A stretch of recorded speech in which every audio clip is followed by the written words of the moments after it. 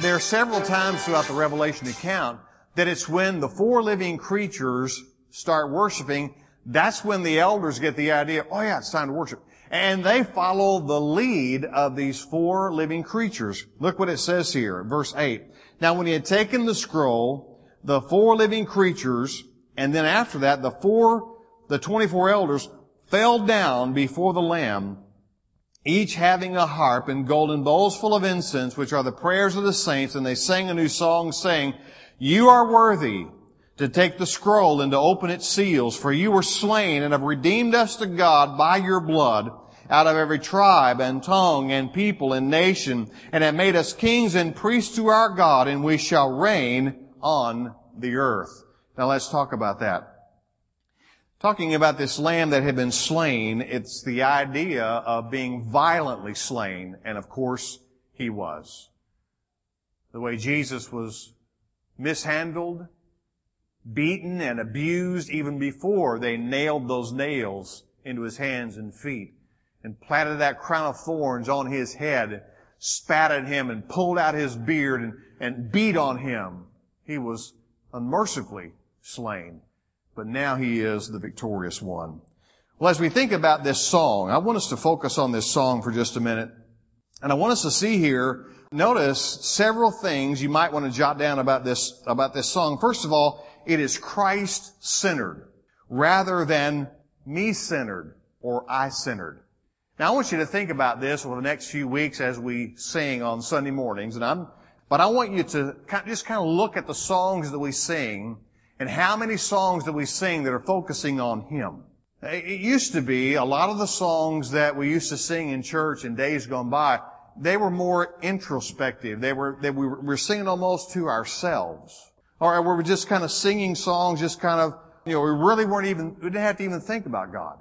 But the songs that we sing now, we sing these songs that really are causing us to focus on Him. And that causes some of us to be very uncomfortable because it's really causing us to enter into a whole new level of worship. Where when we're singing, we're actually thinking about what Jesus did for us and what God is doing for us. And it's a tremendous message that is being shared. This is a message. This is a song that is Christ-centered. Secondly, it is filled with the gospel message. It's a song of redemption. Thirdly, it's a missionary-minded song. Look what it says there. Have redeemed us out of every tribe, tongue, people, and nation. A kindred or a tribe speaks of common ancestors. The tongue speaks of a common language. The people speaks of a common race.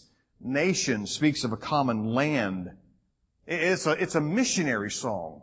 He's redeemed us out of all these different tribes and tongues and people and nation. It's also doctrinally accurate. Now this is another thing for us to always make sure that the songs that we sing are doctrinally accurate. What I mean by that, there's truth in the song. And I want to tell you why this is so important. The reason why people fight over their music, whether it's Christian music or secular music. I mean, guys will fight over who's the better group, the Three Dog Night or the Beatles. I mean, people will fight over stuff like that. And I'll tell you why it is. It's because music has a deep emotional connection to it. We get deeply emotionally connected to music. You can think of songs that you used to sing and you still sing them in your heart because you have an emotional connection with that song. Maybe something was going on. Maybe the night you kissed your wife for the very first time, there was a song that came on the radio, and every time you hear that song, it takes you right back to that moment, and it's fresh in your mind. Why? Because of the deep emotional connection that music has to your heart. And this is why music must be doctrinally accurate. Because if we're not careful, if we sing error and we get emotionally connected to error in music, we're going to be just like the little guy last week who learned that 2 + 2 = 5. And we're going to believe a lie. And there's a lot of songs, well, I don't know about a lot, but there are some songs that you might like that are not doctrinally accurate. You like them not because they're right, but because they make you feel good. And they make you feel good because you are emotionally connected with that song. And when a pastor or a preacher talks about your favorite song and tells you that it's not doctrinally accurate, you get kind of, you get mad. Preacher, don't talk about my song. That's my song. I don't care if it's right or not. I like it. That's why we get emotionally connected to song. This song is doctrinally accurate. It's also prophetic. It's a prophetic song. Those songs are powerful when they have a prophecy component to them, and we're thinking about, when we sing about heaven, man, that's exciting. In fact, years ago, we were having Senior Adult Day at our church when I was pastoring up in Northeast Tennessee. And for Senior Adult Day, I asked our seniors this was like 2 or 3 weeks before the Sunday, I asked them to vote on their favorite songs, and we were going to sing those songs in church on Senior Adult Day. My memory might be failing me here, but at least 4 out of the 5, or all 5 songs that they picked were songs that had a prophetic heaven message in them. They were looking forward to getting home and being with their Lord. And so songs that have that kind of prophetic and heaven-sent, forward-looking picture are powerful. Well, we've got to move on if we're going to get to those seals. Look at verse 11. Then I looked and heard the voice of many angels around the throne, the living creatures and the elders, and the number of them was 10,000 times 10,000, and thousands of thousands, an innumerable number, the largest number in the Greek language. Well, we have the vastness of all of these people, these angels, these creatures, these living creatures. They're all gathering up there, and man, they're just getting excited. I looked, verse 11 again. Then I looked and I heard the voice of many angels around the throne, the living creatures, the elders, and the number of them was 10,000 times 10,000 and thousands of thousands, saying with a loud voice, Worthy is the Lamb who was slain to receive power and riches and wisdom and strength and honor and glory and blessing. Look at verse 13. And every creature which is in heaven and on earth and under the earth and such as are in the sea, that just means everybody. And all that are in them I heard saying, Blessing and honor and glory and power be to him who sits on the throne and to the Lamb forever and ever. Then the 4 living creatures said, Amen. And the word there is amen, amen. It's kind of like they just kept on saying amen. They couldn't quit saying it. And the 24 elders fell down and worshiped him who lives forever and ever. Well, I tell you, there's worship in heaven. Why is all this worship in heaven? When people who have known sin, people and even angels who never personally knew sin, but they can see what sin does to people and how changed they are when they get saved and they become filled with the Holy Spirit and they walk with the Lord, and they see that and they get to rejoice. As the Hebrew writer says, they love to look into those things because they've never experienced salvation, but they see what salvation does. When all that happens, it's just the automatic response of the Lamb that's there and the redemption that we're experiencing for praise to happen. Man, they just praised God. Now, what we have found in chapters 4 and 5 are going to be a stark contrast to what we're going to see in chapter 6 and following. We're going to see some tough stuff. Several studies as we get on into the wrath of God as poured out on the earth. But here's what I want to share with you. And then we're going to pray and we're going to look at some of these seals. The thing that your family members and friends need to hear, your loved ones need to hear, my loved ones need to hear, my family and friends need to hear is this. The tribulation is going to be terrible. The wrath of God poured out on this earth without mixture is going to be more terrible than our minds can even imagine, even though we're going to read about it in this book. But they don't have to experience that. They can get on the right team.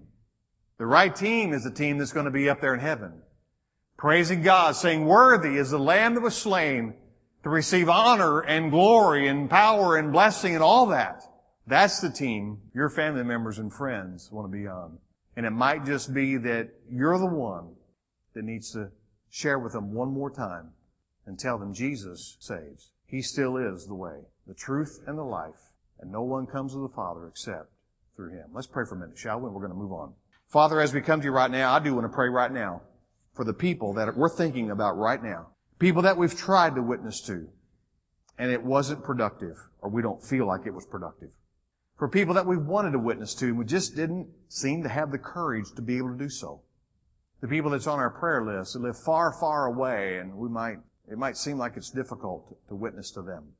Father, I pray that you would just give us that special measure of courage and desire to be able to sit down with them, even with a quiver on our lips and a tear in our eye, to share with them under your anointing, Jesus has overcome. The grave is overwhelmed. The victory's been won. Jesus Christ is the victory. He's not just the way to victory. He is the victor. He is the King of Kings. He is the Lord of Lords. He is the Lamb slain before the foundation of the world. And I pray, Father, you would just give us that courage to share your truth in such a way that men and women, moms and dads, brothers and sisters will come to faith in Jesus Christ. For it is in Jesus' name that I ask this. Amen. Well, let's move on. On the back of your study guide, we get into the section and the 7 sealed scroll. We're going to see four of these seals opened up tonight in the few minutes that we have remaining. Now look what we have here in chapter 6, verse 1. Now I saw when the Lamb opened one of the 7 seals. Now here's what I want to talk to you a little bit about, and I just want to lay some information out on the table for you just so we can I can plug it in and we can come back to it at different times throughout our study. We're going to see these 7 seals opened up. But here's how this drama unfolds as I understand it, as I see it. We're going to see seals opened. We're going to see trumpets sounding. We're going to see bowls poured out. And then we're even going to have a mention of 7 thunders. Now here's the way it all lays out in my understanding as I interpret all this. Within the 7th seal, we're also going to see the 7 trumpets. Within the 7th trumpet is when we'll see the 7 bowls. And within the 7th bowl is when we hear the mention of the 7 trumpets, and there's actually a call to John to seal up those things and don't even talk about those. Now I share that with you because as this story unfolds, and I don't want to say story as though it's fiction, it's not fiction. As this account unfolds, there is a telling and a retelling, and it goes deeper and deeper and deeper into this. And so what I want you to see is if we just kind of read all this chronologically from chapter 1 to chapter 22, that's why this book gets confusing. But if you see it as unfolding and kind of like an accordion kind of opening up for us, then you'll see it in a greater way. And as we work through this, I'm going to share with you information down the way that at the moment I share it may be a little bit difficult for you to receive, but just hang in there and it'll become clearer.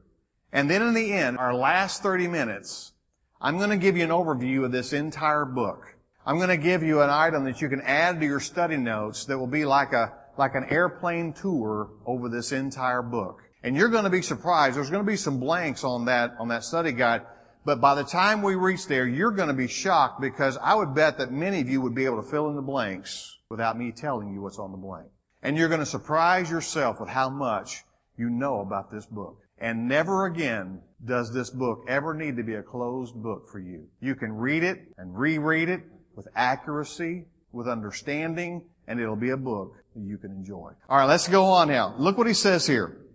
In fact, I want to ask you if you would just write down, if you would, we don't have time to get there, Isaiah 13, 6 to 16. Just write that down there somewhere in the introductory area of the back page there of your notes on the 7 sealed scroll opened. Another verse to write down is Malachi 3:2. In Malachi 3:2, here's what we have. But who can endure the day of his coming? And who can stand when he appears? For he is like a refiner's fire and like a launderer's soap. The idea there, he is going to be pure. It's going to be thorough. As he does his work, it's not going to miss a soul. And so as we look at the 7 sealed scroll open, we see the destiny here of the world. All right, seal number 1. Notice verses 1 and 2. Now I saw when the Lamb opened one of the 7 seals, or one of the seals, and I heard one of the 4 living creatures saying with a loud voice, or with a voice like thunder, "Come and see." And I looked, and behold, a white horse, and he who sat on it had a bow, and a crown was given to him, and he went out conquering and to conquer. Now the image here is that of a white horse. The message, this symbolizes a time of peace. A time of peace. Now the rider on the white horse here is an illustration of a conquering leader. But what is interesting here, he conquers peacefully. He has a bow, and you would think he would have a quiver full of arrows, but he doesn't have any arrows. He's riding on a white horse, and the picture here is, the imagery is, this leader has the ability to conquer peacefully. I listened this week to a documentary of sorts, and it was really kind of eerie.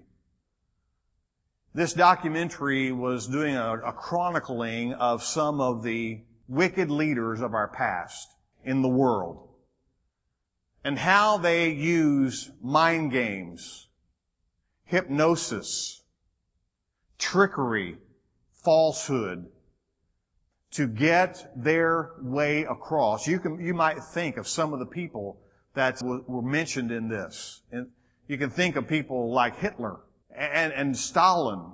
And even more recently, how this documentary talked about how people were able to use mind games to trick people into getting their way across. Even some of our leaders today are using some of these same mind games and some of these same tricks to get people won over to their way of thinking.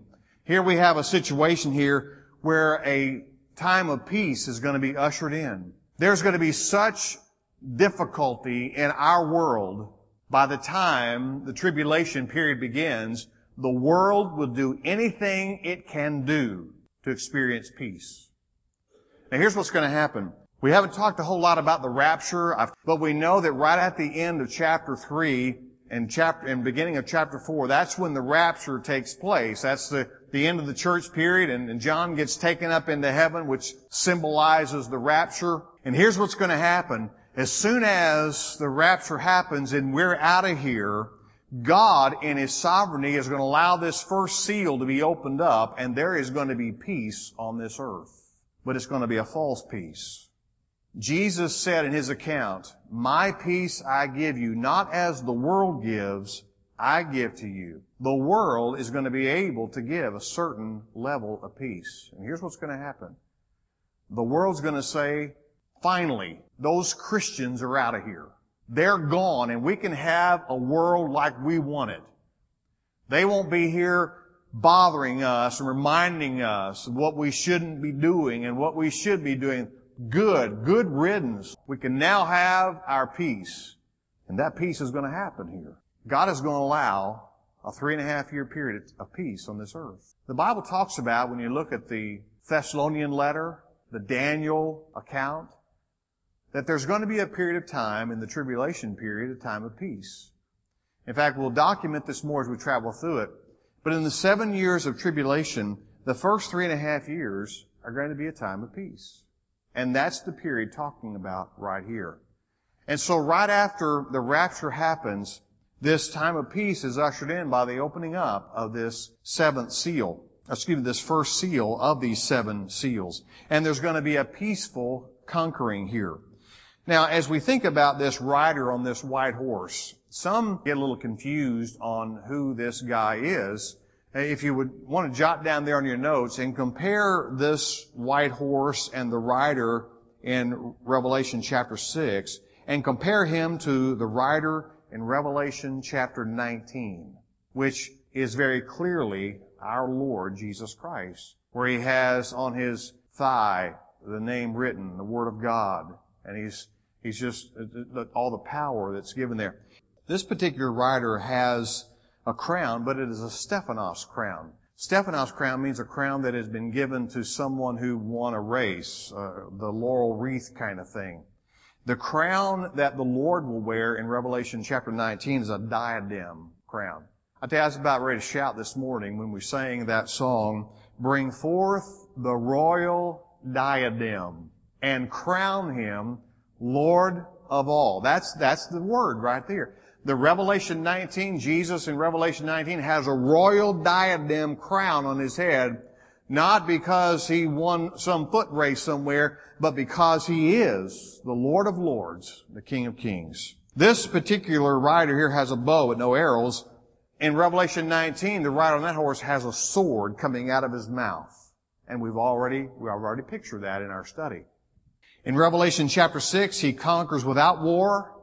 In Revelation 19, he conquers with righteousness.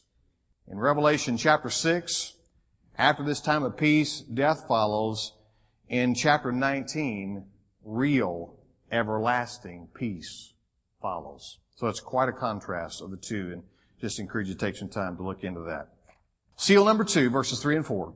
"And when he opened the second seal, I heard the second living creature saying, 'Come and see.' And another horse, fiery red, went out, and it was granted to the one who sat on it to take peace from the earth, and that people should kill one another, and there was given to him a great sword." Even if you don't really accept my view of the tribulation of 3.5 years of peace and then 3.5 years of trouble, you have to agree that there's some span of time between seal 1 and seal 2. Because with seal 1, you have peace. A peace that the world is going to experience. That's the whole reason for seal number 1, to have this kind of universal peace around the world. Well, if it only happened for one day, that wouldn't be, or 1 week, or even a month. There has to be a span of time here, and certainly the Word of God reveals to us that span of time to be 3.5 years. But here we have, at the opening of the second seal now, peace is removed off of the earth. It was granted to the one who sat on it to take peace from the earth, and that people should kill one another, and there was given to him a great sword. Now, it's interesting here, the word sword it is the word Makarii. It refers to a dagger, a short-bladed sword, maybe 6-8 inches, maybe a foot long at the most. But it's referred to as a great sword. Great is the word megos, where we get big. So we might think of this as a huge sword, but it's a small sword in the sense it does great damage. Notice what it says here, that there was given to them another horse, fiery red, went out, and it was granted to the one who sat on it to take peace from the earth, that the people should kill one another. And there was given to him a great sword. This is the sword of assassination. We read practically, or hear practically every night on the news about another death in our area, and how tragic it is. As tragic as that is, and I certainly want to ever make light of any death that ever happens, that's nothing compared to what it's going to be like one day. When people are going to be this abomination of desolation, as Daniel talks about in the Daniel account, he stands up in the holy place in the middle of the tribulation period, and he causes peace to be taken off the earth because he requires worship of him and him alone. We better watch and be ready to listen. We better be listening even in America for leaders who expect and even demand us to worship them. Here's a leader that's going to stand up, and peace will be removed from the earth, and death will be everywhere. They'll kill one another with this great sword. It's going to be tragic, tragic. Seal number 3, verses 5 and 6. When he opened the third seal, I heard the third living creature say, "Come and see." And I looked, and behold, a black horse. He who sat on it had a pair of scales in his hand. And I heard a voice in the midst of the 4 living creatures saying, "A quart of wheat for a denarius, and 3 quarts of barley for a denarius, and do not harm the oil and the wine." Let's talk about this. The black horse, the message here is it symbolizes famine conditions. 3.5 years of peace. Peace is taken from the earth, and death begins to be just pervasive. And people are just trying to stay alive. They're trying to just keep their livelihood. Work will be less and less. People won't be working. They'll be afraid to go to work. They'll be afraid to do things just to try to keep themselves alive. and with nobody working and the economic crisis just continuing to plummet, famine conditions will set in on this world. And notice it gets so bad, a denarius here is 1 day's wages. A denarius was a little silver coin, and it was equal to 1 day's wage, used several times throughout the Bible to refer to the day's wage of a working man or a working woman. And so that's the picture. And notice, a person is going to work all day for a little bit of wheat or a little bit of barley. Now, wheat is considered to be the mainstay, the main staple source food.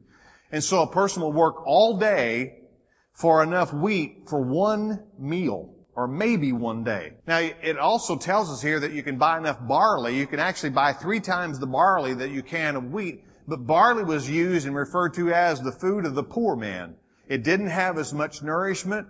I'm not saying anything about barley today. It might have a good, but in this picture, in this imagery, the idea here is that barley was not as nourishing as wheat. And so a guy can work all day to get enough wheat for one meal, or enough barley for 1 day. We kind of eat to live. In fact, for me, eating's a recreational sport. I mean, I love it. But in that day, people are going to work just to be able to have food on the table. The idea of food in the pantry, cans and jars and food that you can just pick and say, oh, we want to eat today. That's going to be gone because these famine conditions. And notice it says then, don't hurt the oil or the wine. Now in our day of oil shortages, we'd like to think this is referring to petroleum, but so far, the best I can figure out, this oil that is referred to is oil that is used as a consumable. Olive oil is the idea. I'm still open to making sure I've got that right, but that's where I am right now in my study. That's what I see. And here's what it seems to be saying is, oil and wine is the food of the rich man. And the wording here, the grammar seems to be going out as though there's some kind of international prohibition or international law that will be sent out. Don't do anything that impedes the oil and the wine from free flowing. Here's the picture. The rich are going to have all they need. The poor is going to be the victim. He's going to be at the mercy of whoever is controlling going on in the world in that day. The guy's going to work all day just to have enough food for one meal or for 1 day.